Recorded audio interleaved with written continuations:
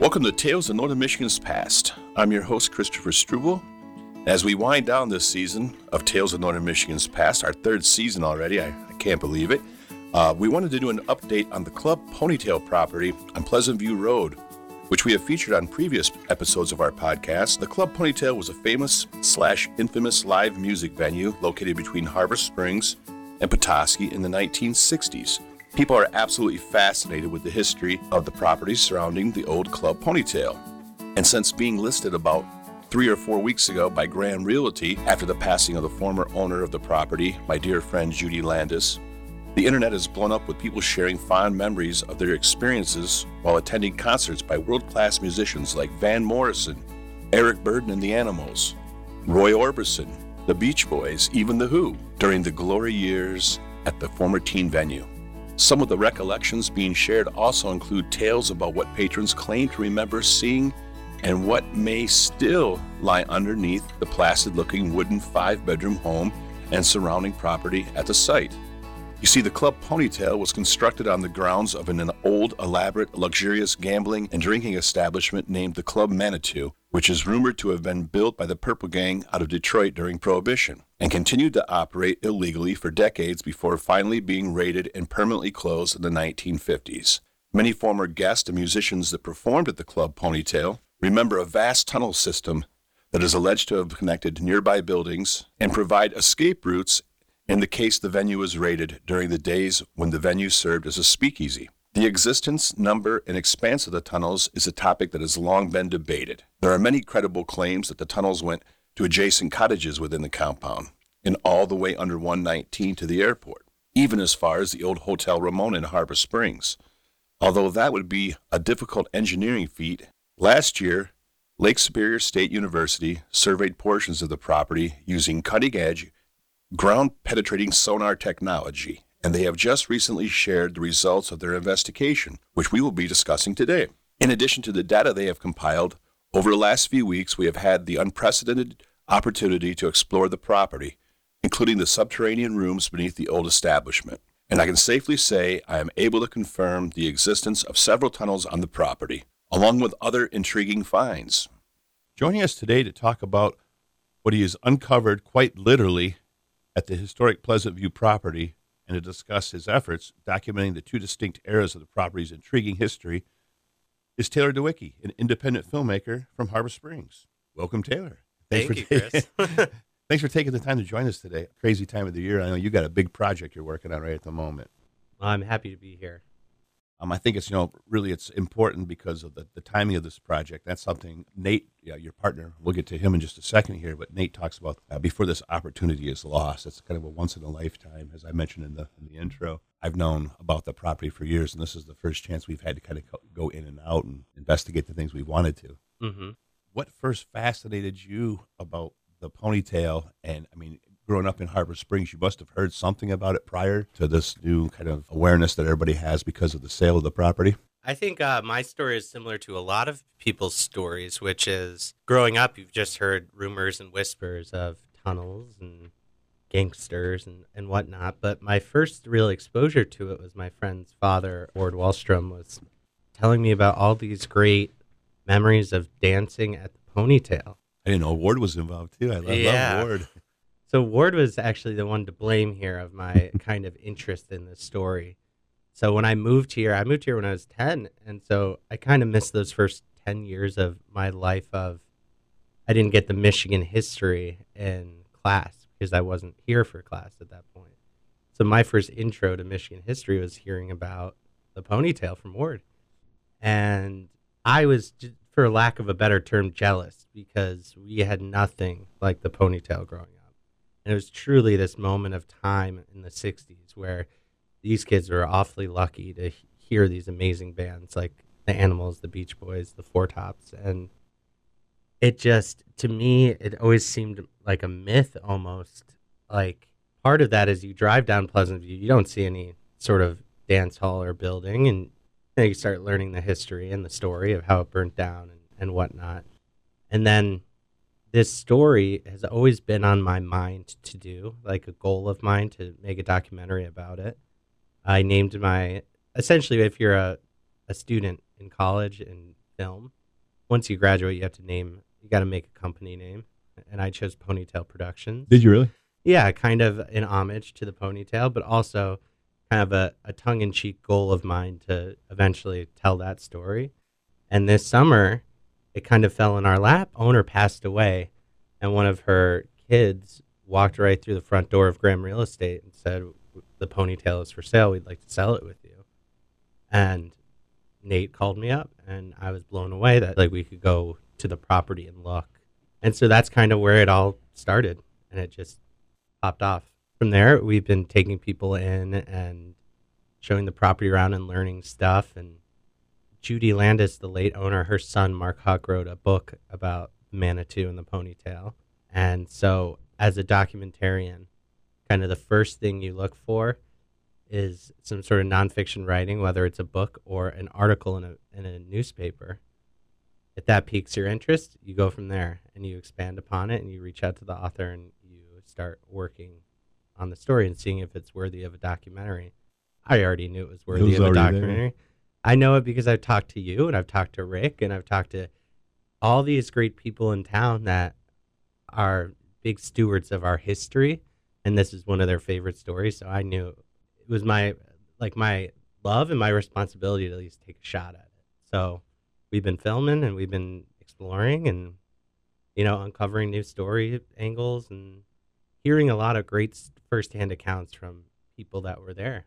And they're coming out. All these people are coming into my story. I have a store downtown. We talk history with so many people. And so I've heard so many stories. I just heard one yesterday again, another one. But that are pouring in. For me, it's funny because I moved up here as a historian. I'm the president of the Michigan Hemingway Society, and that's kind of my specialty.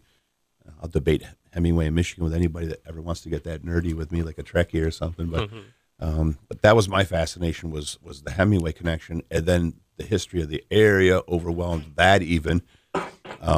There's so much great history up here in this area, and then it was really really early on. I mean, like the first year I was here when these tales started coming out about Ponytail and the Club Manitou, and I will say if anybody hasn't listened to our previous episodes that we've had one on the Club Ponytail and the Club Manitou. They're both located on the same property, but you may want to go back and listen to those also and get a little bit of a background story. But we'll still give you a lot of information here. And then I was really kind of passionately pursuing it with a friend of mine, and we were doing some urban exploring. There's another house that was owned by Gerhardt, the head of the Purple Gang, who built that place in '29. And we were doing some urban exploring, and then all of a sudden, Rick Wiles does his presentation. That's how I met Rick. And now we've gone on to be great friends and nemesis at the same time. We like the kind of frenemies of the best kind. He crashed my wedding, so I guess that's a good friend right there. That's right. Yeah.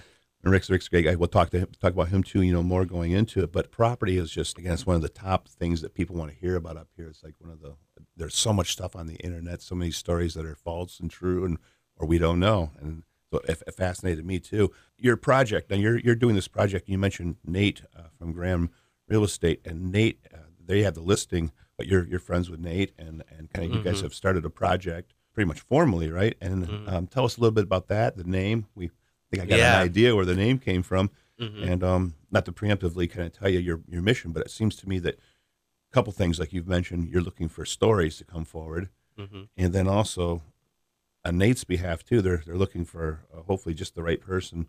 And you used the word steward, and that's what Nate had mentioned too in our conversations. That they're looking for somebody that's really going to appreciate that property.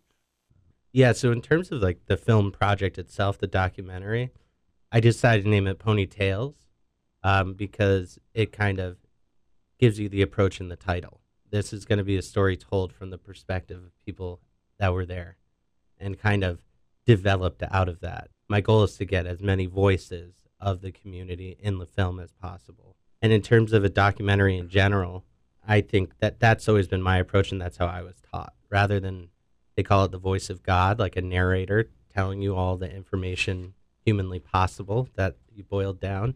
It sounds an awful lot better coming from different sources and hearing the voice and hearing the emotion in people. In terms of the property itself, there are two kind of approaches here. One is the Taylor approach. I don't have the money to buy this property, but I do have the resources to tell a great story, and I have the skill set to make a great documentary, and that's what I can do to offer to preserve the legacy of these chapters of Harbor Springs history. But there's the other approach, which is, this property is for sale. And it's such a unique piece of property and such a valuable story and part of our history here. And there's only really two outcomes that could possibly happen. One is that someone buys it and develops a new house on it and, destroys the property. Well, excavates, gets rid of all these elements to the property that it's not a piece of dirt.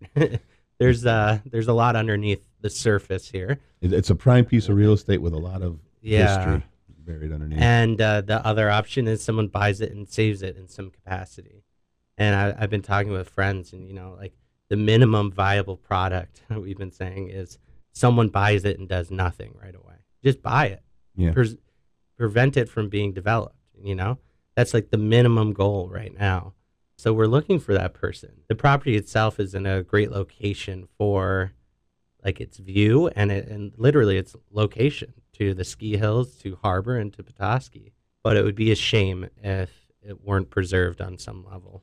Yeah, it represents two so very intriguing chapters in our state's history. You have the Prohibition era, which people will always be talking about that era in American history, and then you have that breakthrough, and it was really kind of preceded by American Bandstand, the explosion. That's kind of one of the reasons they actually decided to build out there. They saw the success of American Bandstand, and that kids were going to become major consumers of a product called rock and roll. And so there were other clubs called the Club Waz in different areas around the United States. And then the Ponytail jumped on, really quickly. But what great eras of history that are up there. But it has a hell of a view too. So I know it's desirable, especially in this real estate market. Yeah. And I think that's the one thing about Nate also, and Graham Real Estate. They've always had an agenda that preserve history up here. His dad's such a great historian. Yeah, there's definitely that angle. Tom has such an affinity for the history here because he's lived it. He's been here his whole life. His father was here and his grandfather. If you ever open the Harbor Light, each week there's a postcard from Tom Graham in there, picture of Harbor Springs. Kind of a little side story. Growing up, Nate told me, growing up, Tom and his brother would have competitions at the end of each year to see who got the most postcards of the area. He's got the world's best collection. And Tom won, handsomely like each year. I don't know. Some years he might not have won, but if you go to Turkey's, you can see some of Turk's postcards on the wall. If you're lucky enough to be invited over to Tom's house, he has a whole library filled with binders and binders of postcards. And I have not seen it yet, but that's all people talk. Oh, we'll have to get you over there. It is the best collection. Tom's house itself is like a museum. If you go in the attic of his house, he has saved all of the business signs in Harbor Springs as far back as I can remember. So it's like a museum up there. It's like each business that has closed or got a new sign or whatever, he goes to them and asks them, and he collects them and sticks them in his attic. So one day soon, hopefully, there's going to be a great exhibit at the Historical Society. I think we'll have to open up a couple of different buildings because locally here, Dave Russell from Dave's Boot Shop and Russell Shoes, if you ever get a chance to see his collections, he's the same way. Mm-hmm. If they're taking something down, it's going in his collection. It's going to be refurbished. Great? Who would have thunk that? When I was in Boston, there's a lot of development happening in certain parts of Boston, especially with Harvard buying up so much land. But on the street outside my office, these like iconic businesses were getting torn down to make room for new lab space. And I went up to the owner and I'm like, "What are you doing with your sign for your auto shop when you're done?" And he goes, "Junk in it. What do you mean?" And I'm like, "I'll take it." And then he goes, "Let me think about that. Actually, I kind of want it now that you mention it." And like those are things I wouldn't have thought of until I met someone like Tom, to think that is part of history. That little sign, albeit like the little wooden sign, whatever. It's a piece of history. So I think that's true about this whole area, though. With when I've met people like you and Rick and all these, like we have two great historical societies right here, the Little Traverse Bay and then the Harbor. Like there is an affinity for history up here that it's appreciated. The nice thing too is there's some philanthropic abilities. So Yeah. that's another nice thing about northern Michigan. This pocket of northern Michigan too is we do have some resources that not all the other areas in northern Michigan For have sure. to Definitely. preserve. And in fact, the Clark Historical Library at Central Michigan University, they have a huge budget for preserving and acquiring things that are Americana and that represent Americana, but are Michigan based. And they got some really cool stuff. And of course, we house all of our Hemingway stuff there. That's awesome. It's really cool when people have that agenda. Mm-hmm. Back to the property, it's great that it did wind up with Graham for the fact that they do have that historical. Yeah, that's what I was going to mention. Is I was told the last time this was sold to the Landises, Tom sold it. So, and I think that is true, just from the perspective of Tom and Nate. Like, they do have an affinity for history.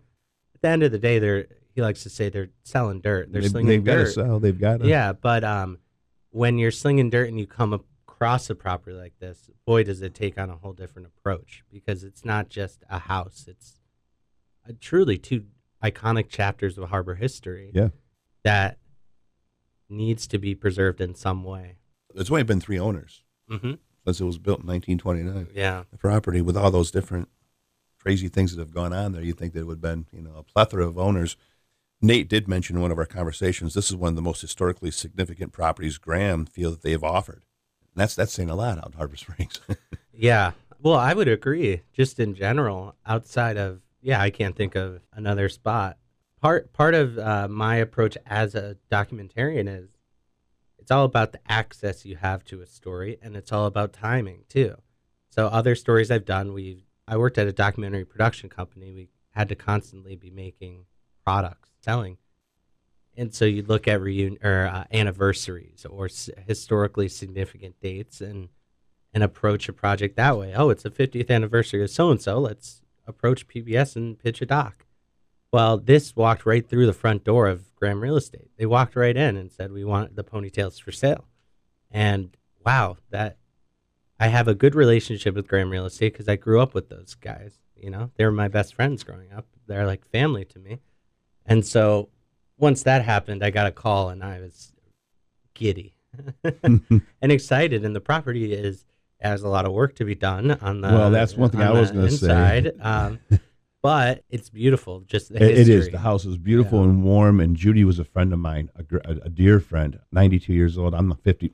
I'm 50. So there was a little bit of an age difference, but we had a really close bond in it, and it started over the house, and we developed this trust. And just so it's a little bittersweet for me when I go over there.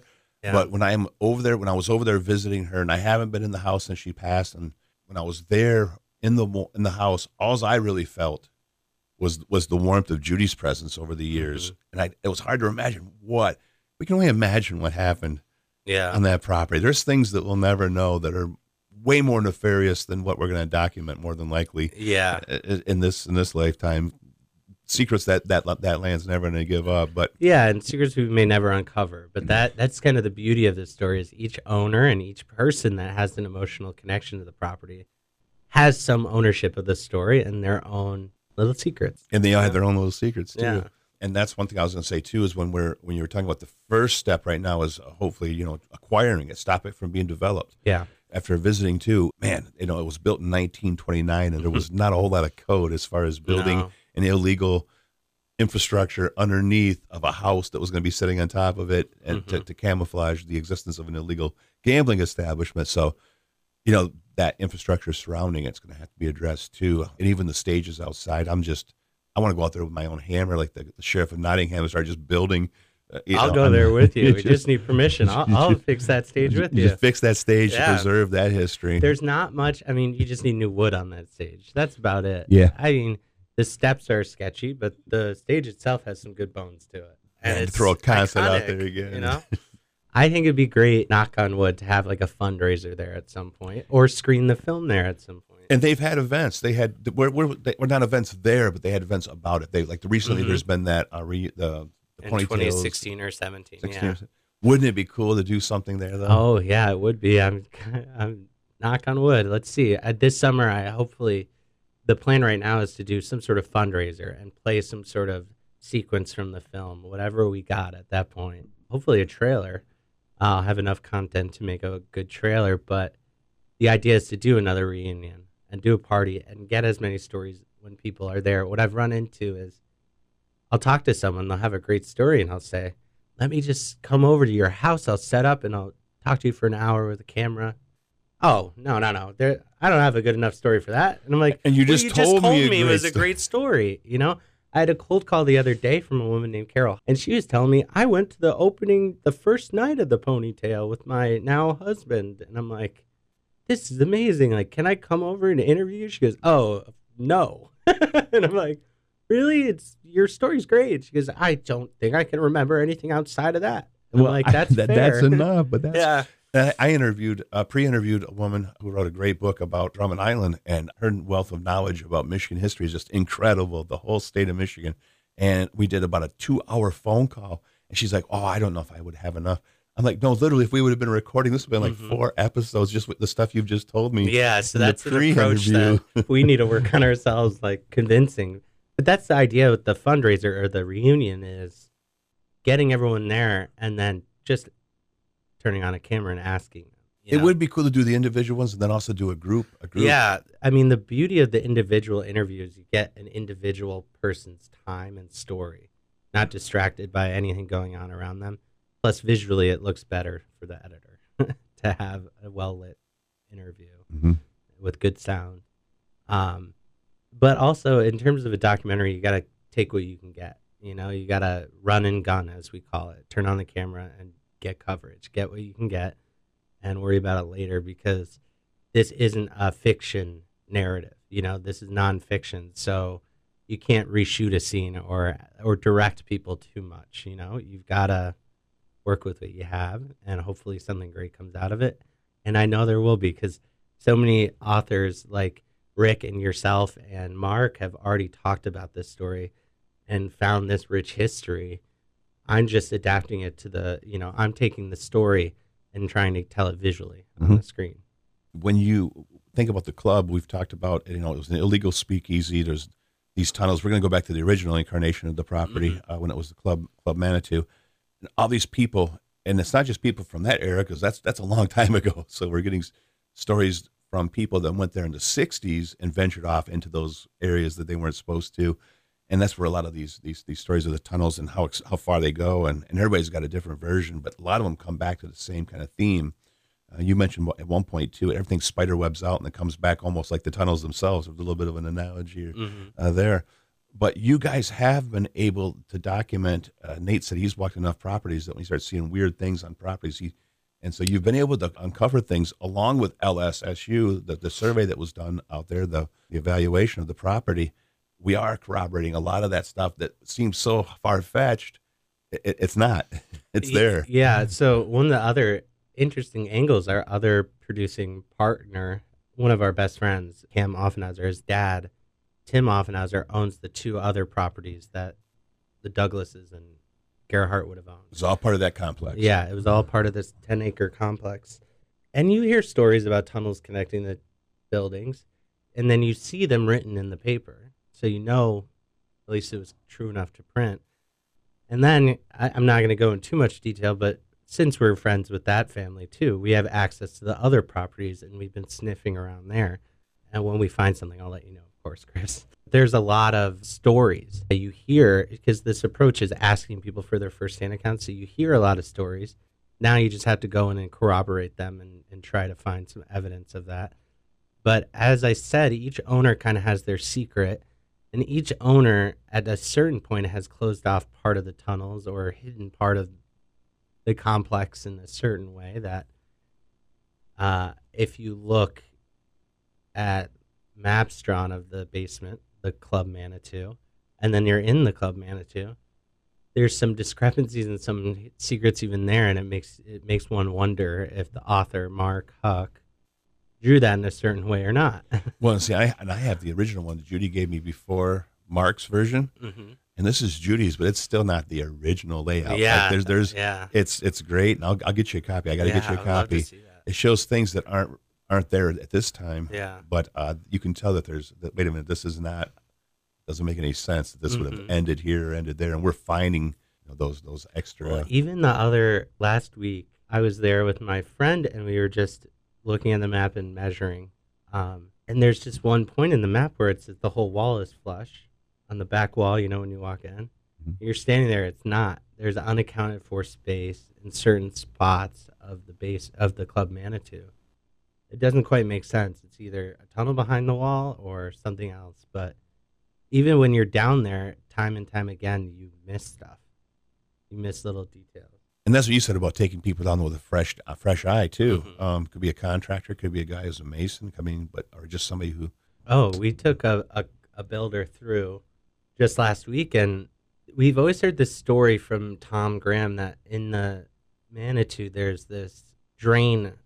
It looks like a drain, but it's really an opening for some sort of latch or a key. And so we've been looking at every drain on the floor possible, not finding anything. And then we took our friend who's a builder through, and he found the little drain. It's in that one first tunnel room behind his office. Like the first room that's kind of short. Yep. In front of the door leading to the next tunnel is a drain in the floor, and it looks like the release that we were told about. And that's the story, is that you put a key in there, turn it on. Yeah. So there's so many of the different secret rooms and rooms that adjoin and make no sense. Exactly. But they were purposely built. There was. Yeah. Well, and what we learned too is these doors with those barriers, those latches to keep them closed. Yeah, I call them New York locks. It's like a steel eye rod beam that locks in, and then it's very difficult to breach. There's evidence of it hooked up to electricity, so they could flip a switch and it will open and close. Just in those two parts of the most important. Though, but it's something that I would not know or see because I am not a builder or contractor or a mechanically inclined person to pick up on that. I see electricity and motors on the floor, and I'm like, wonder what that's doing there. Not seeing that it's all connected to the locks, My main thing is I just don't touch anything because there's some water down there. Oh, a lot of electrical components laying around, so I'm just kind of it's all benign at this moment. But I know. I'm still funny. People like the other day when we were down there last time, somebody just reached up and grabbed the cable. I'm like, no one told you that was technically off. Someone pointed out when we were down there, like, this is dangerous. I'm like, oh, no, there's not that much earth above us, actually. And they're like, no, there's water dripping through that light. Yeah. Like, oh, yeah, I didn't think about that.